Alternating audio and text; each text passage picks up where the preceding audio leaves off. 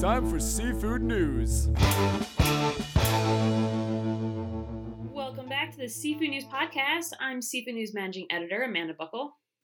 And I'm Urner Barry staff writer Ryan Doyle. This week's episode is part of Urner Barry's Insight Spotlight Week, highlighting food service recovery. Registering for the Insight Spotlight also includes complimentary access to Comtel. Find more content on food service recovery by visiting comtel.com/insights. Thanks, Ryan.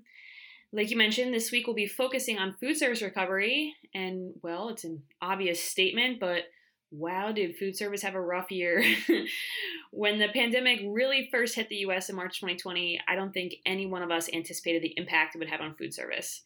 I know a couple coworkers and I went out for lunch on the day that New Jersey Governor Phil Murphy announced that they'd be shutting down indoor dining. And none of us, thought that the dining closures would last as long as they did. I think one of the ongoing jokes is like, oh, we'll see each other in 2 weeks, right? But, we're finally on the road to recovery, albeit, with some hiccups along the way. And that's definitely right. And I can happily report that restaurant sales did continue to grow in June as consumers looked for a much-needed night out. According to preliminary data from the U.S. Census Bureau, for the month of June, eating and drinking places netted $70.6 billion in total sales on a seasonally adjusted basis. That total was a 2.3% rise from May's volume and is the fifth increase in the first half of the year. So things are looking a little bit brighter. That calls for some finger snaps. I like it. I had to practice those before I got on. I had to make sure I could get the finger snaps down. It's been a while. And it definitely does. And the National Restaurant Association did say that sales in June were $4.4 billion, which is a 6.6% increase above pre-pandemic levels in 2020. Pretty impressive. And it certainly seems like the restaurant industry is moving in the right direction. But with that said, there is still a lot of work to be done.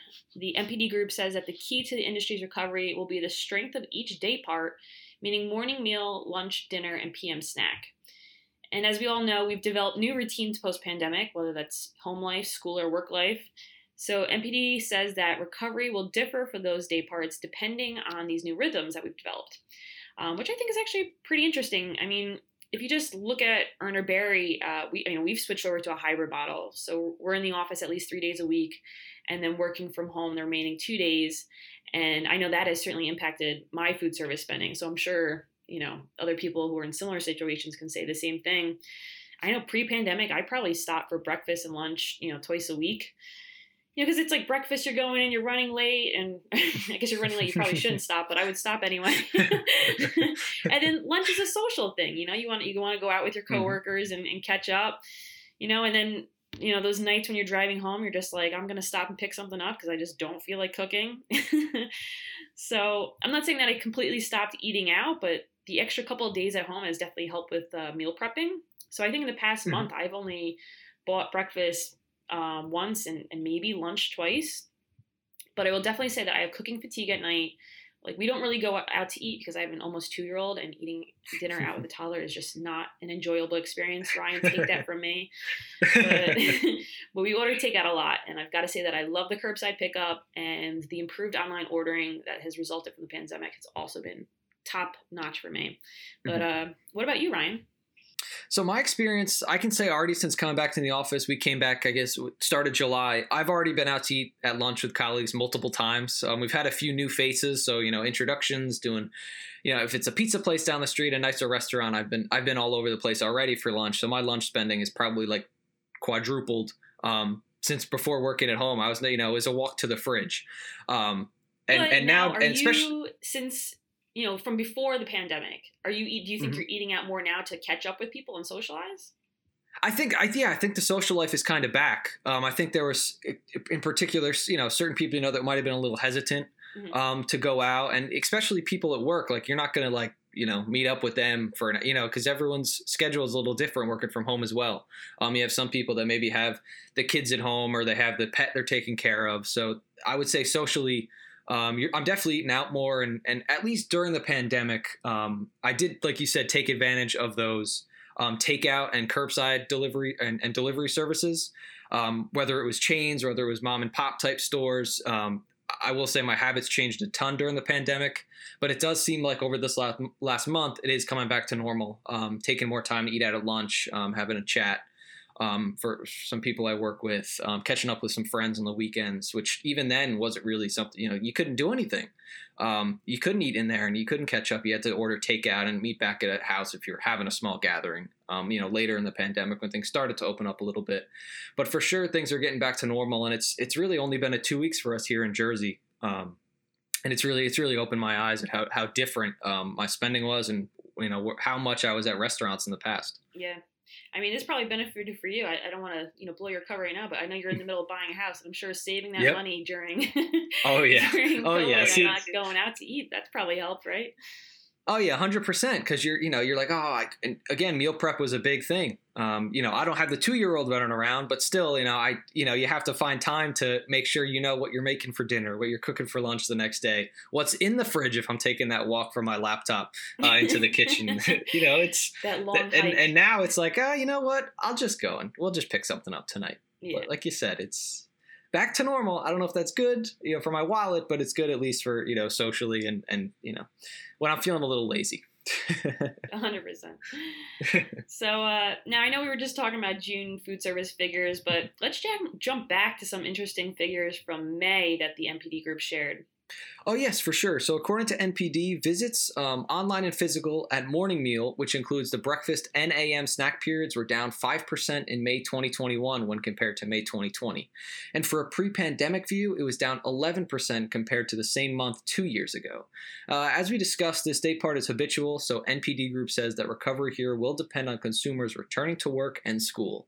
So it'll be interesting to see how this figure changes come September and all the kids are back at school. Yeah. Now, looking at lunch traffic in May, NPD Group reports that it was down 4% compared to a year ago and 10% compared to 2 years ago. Like the morning meals, lunch will depend on return to offices and other midday activities like shopping. The dinner day part was down 5% in May from a year ago and down 12% from 2 years ago.